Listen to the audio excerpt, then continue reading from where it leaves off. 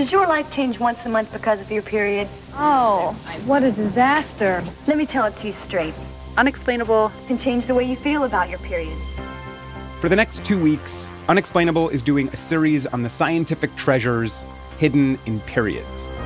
You wouldn't think so, but it's wonderful. Fabulous. I call it just plain smart. Remember, there's a feeling with unexplainable. It can actually change the way you feel about your period. This week on Unexplainable, The Bleeding Edge. Follow Unexplainable for new episodes every Wednesday. This week on The Gray Area, Stephen Markley, author of the novel The Deluge, on why he was compelled to write an epic book about climate change. If 50 years from now we have used this period in history to turn the corner on the climate crisis, and you and I and everybody listening to this was a part of that, that is an incredible way to spend one's life. That's this week on The Gray Area, available wherever you get your podcasts.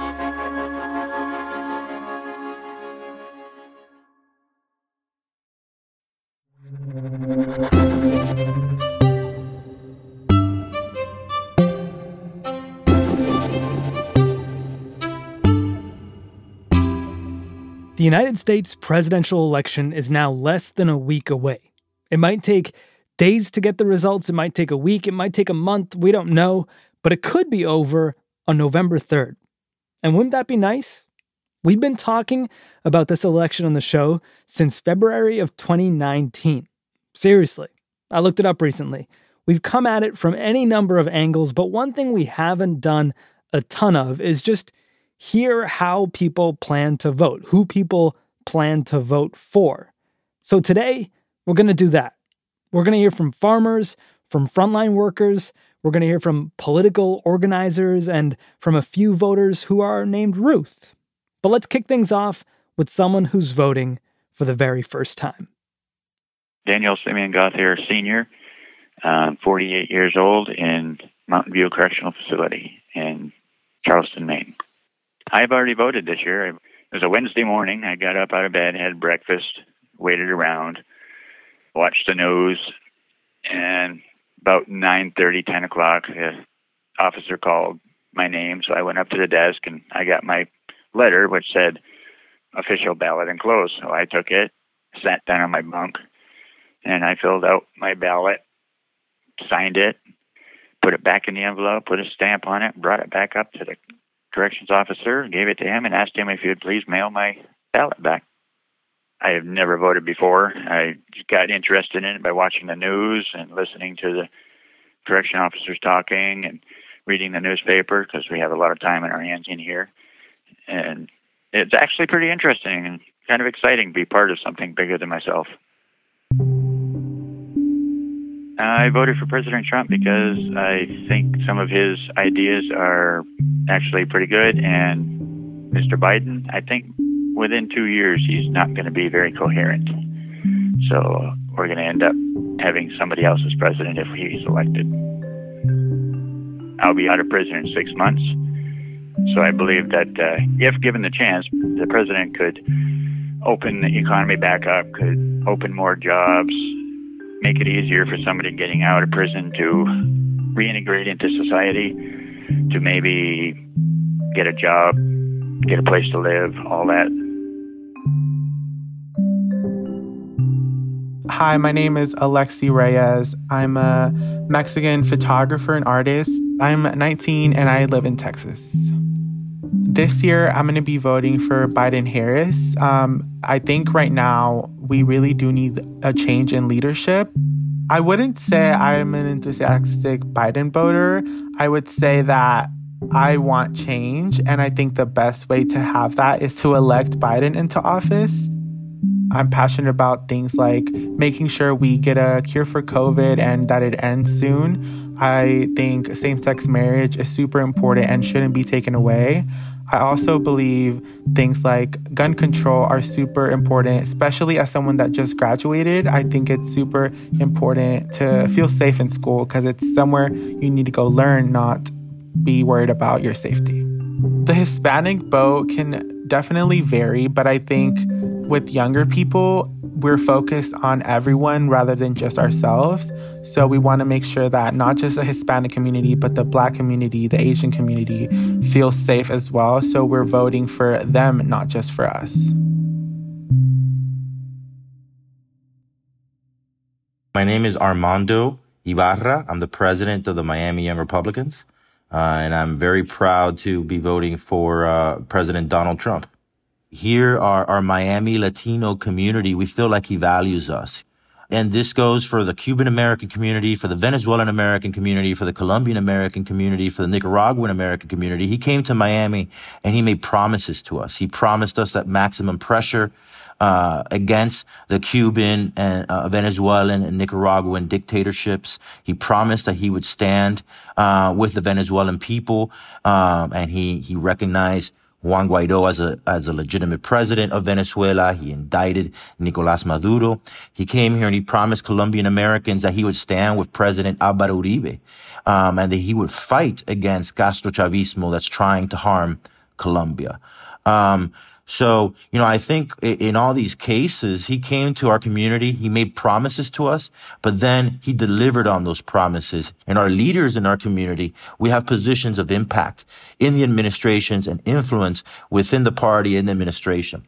And I think this is a complete contrast with Joe Biden and the Democrats, who on the other hand, they relegate Latinos to a kid's table with nonsense like Latinx and Despacito. And so I think, it's very clear that the Democratic Party wants our votes, but the Republican Party works to earn our votes.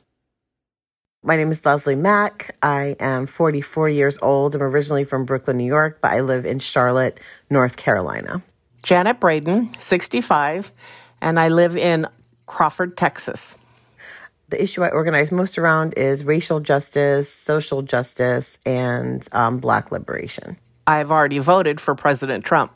I think what we're going to see is that a Biden win will be very directly connected to mobilization of progressive racial justice movements across the country.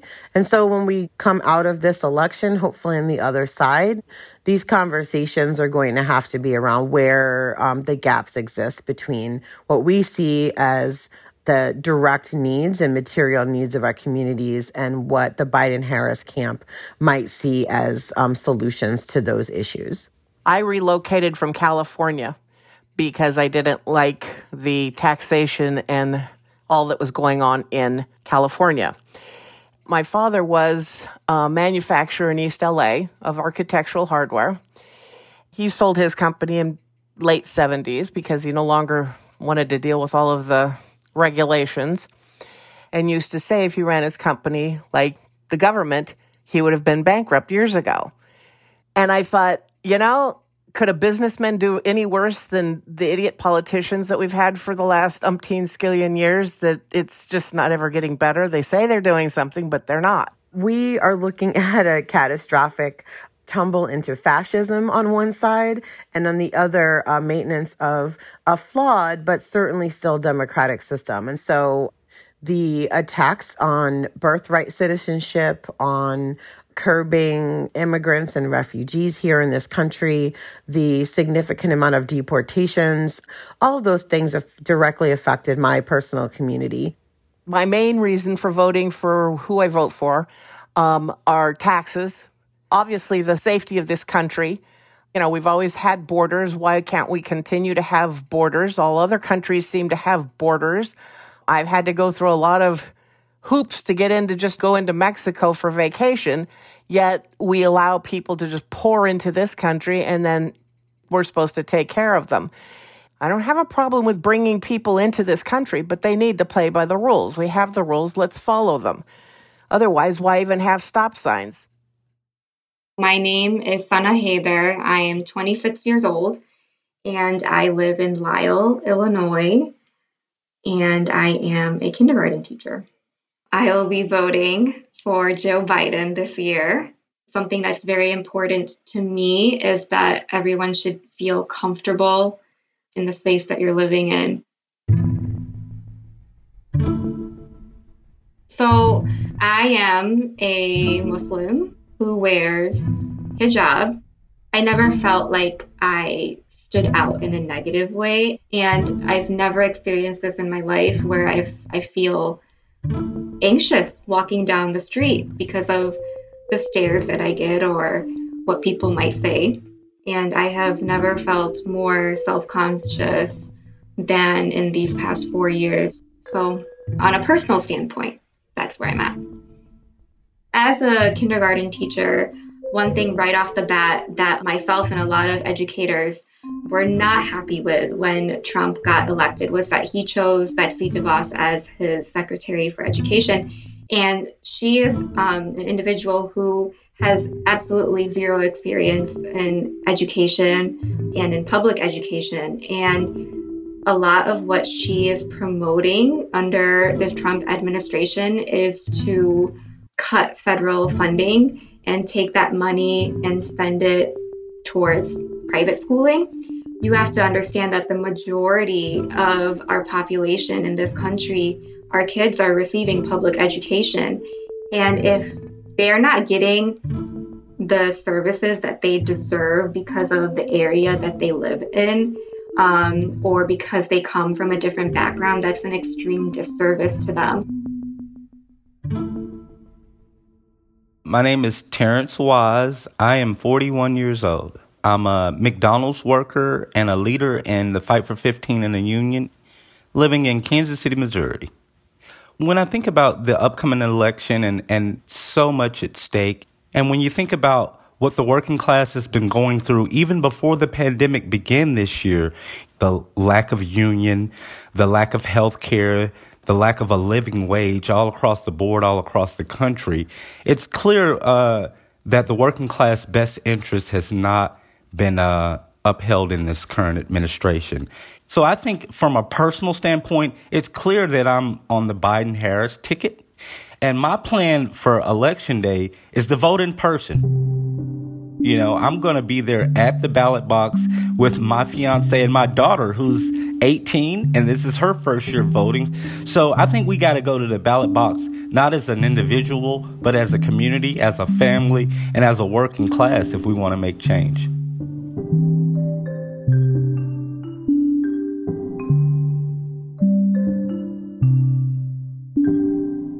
I promised you'd hear from some voters named Ruth. They're coming after a quick break on Today Explained.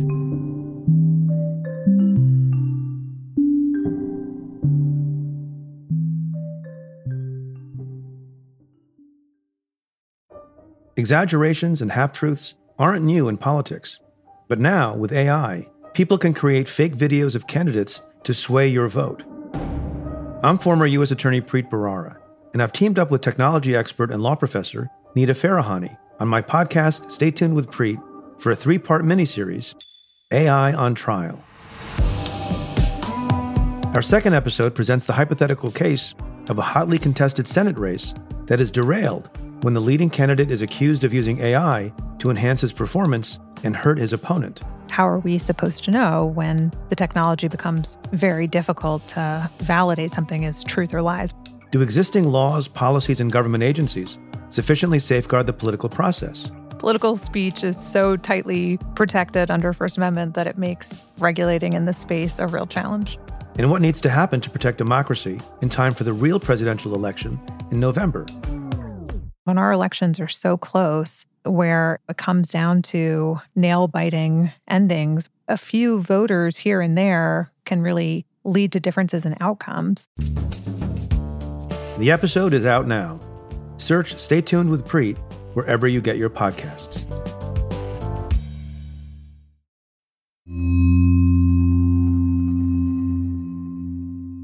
All right, we're back. On the show today, we're hearing from voters, conservative, progressive, white, black, and of course, farmers. We got to hear from farmers. The president loves to talk about farmers, and some of them love to talk about him. Well, my name is Chris Peterson, and I live in Grantsburg, Wisconsin, and I will be 68 years old. We have a dairy farm in northwest Wisconsin, about 70 miles north of Minneapolis, St. Paul. And I'm going to be voting for President Trump. In all my time on the farm, I grew up in Minneapolis. I was a city slicker, and I married this really cute farmer in northern Wisconsin. And In all my time as a farmer, I was so struck by how difficult it was that agriculture was and how hard it was to get milk out of cows and worry about the crops and blah, blah, blah.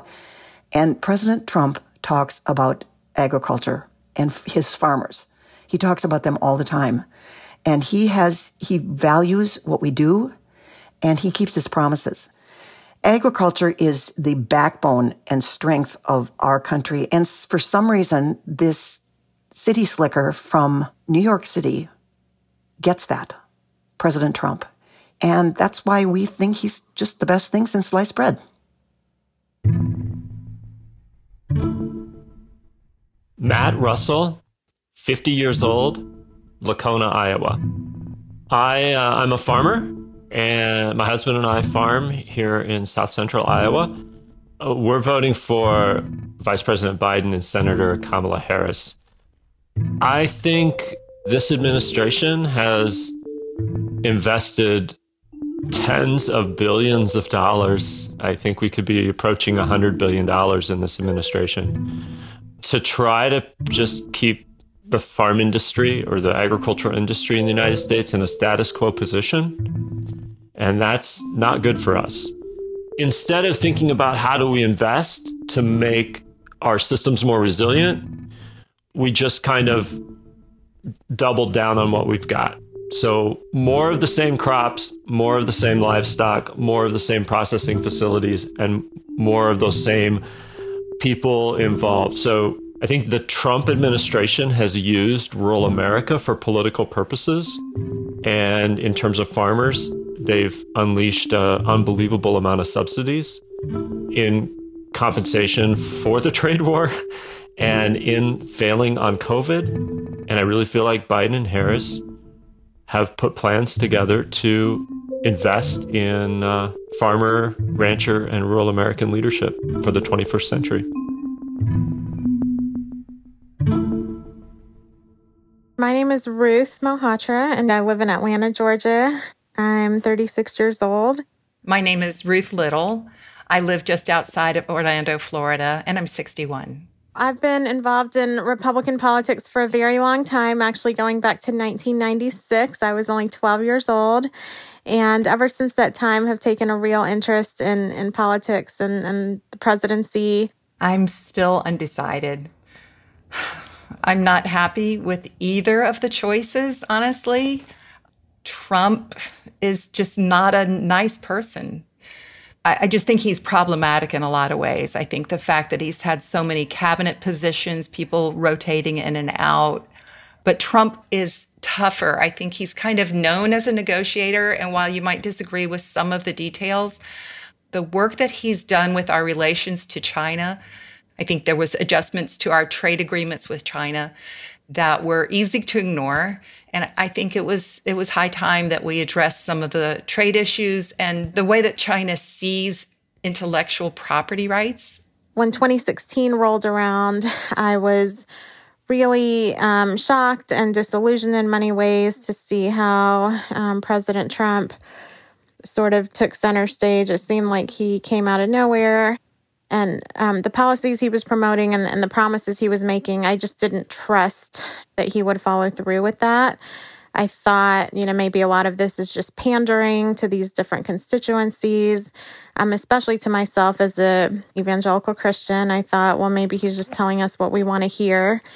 So I voted independent 4 years ago, my first time to not vote Republican. Joe Biden, honestly, his age is part of my concern.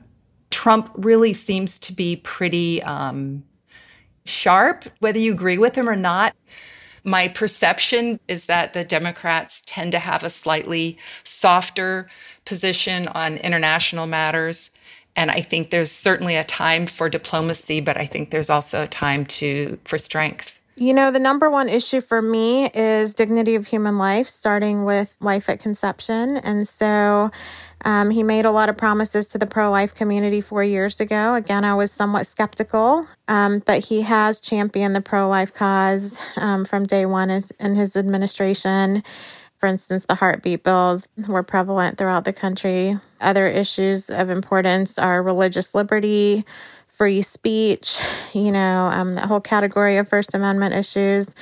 as I've followed those actions and seen tangible results, I do feel that it's the same intellectual honesty that compelled me to oppose his candidacy last time is actually what is compelling me to vote for him this time.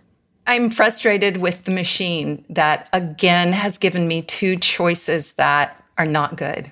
I would have liked to have had two completely different choices in 2016. And I really wish that we had different choices now. I'm puzzled and dismayed that the collective we came up with these two candidates.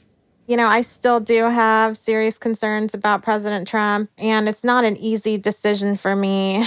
And as a friend of mine says, you know, sometimes you're given a menu of undesirable options and you have to choose from that. And so I just pray for wisdom and realize that it's the people who make America great, not any one person in political power, but all of us doing our part to contribute to a healthy and hopeful society.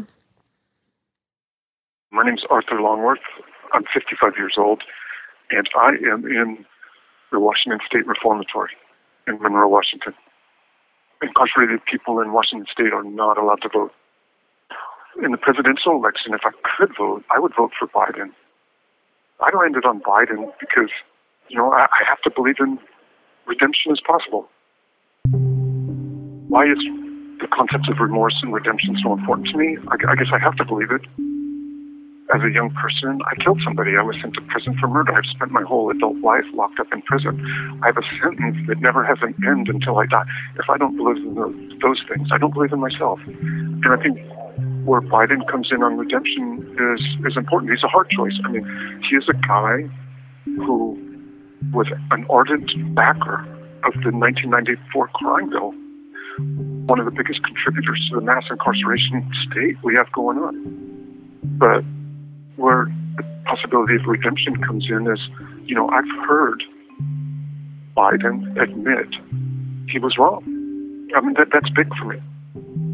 I'm aware Kamala Harris is his running mate that has the long record as a prosecutor and a record of being attorney general.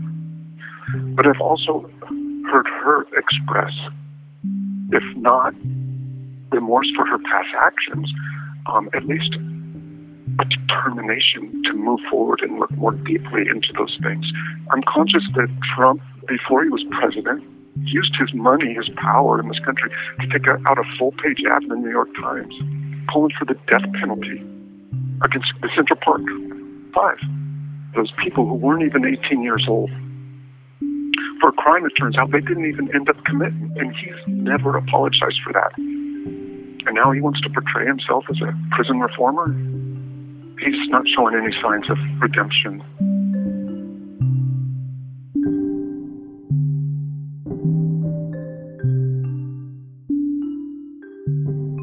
Arthur Longworth. You might remember Arthur from a previous episode of Today Explained. He was on our show about COVID-19 in American prisons back in April. We wanted to hear from Arthur again because he's one of many American citizens who don't have the privilege of voting this year. There's about 5 million of them out there. Anyone who's incarcerated outside of Vermont or Maine, most people who have been convicted of felonies, people on probation, our friends in American Samoa, the U.S. Virgin Islands, Guam, the Northern Mariana Islands, and Puerto Rico. And let's not forget voter suppression. Like every other year, votes won't be counted this year. People will be turned away from the polls because their names aren't on the rolls, because they don't have ID. As we covered on our show yesterday, the Supreme Court just overruled an effort to extend voting deadlines on mailed ballots in Wisconsin, deadlines that were extended because we're in a global pandemic. And finally, let's not forget people who just can't get Tuesday off to go vote. People who have to work. In spite of all of that, American voters are already breaking records this year. There have already been something like 70 million votes cast by some counts, and some forecasters say 65% of the country will show up to vote in this presidential election, the highest number since 1908.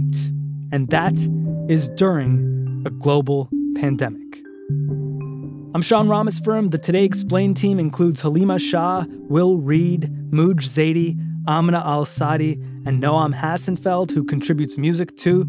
The rest of our music comes from Breakmaster Cylinder. Extra help this week from Bird Pinkerton, Cecilia Lay, and Paul Mounsey. Afim Shapiro is the show's engineer. Golda Arthur is our supervising producer, and Liz Kelly Nelson is Vox's editorial director of podcasts. Today Explained is part of the Vox Media Podcast Network.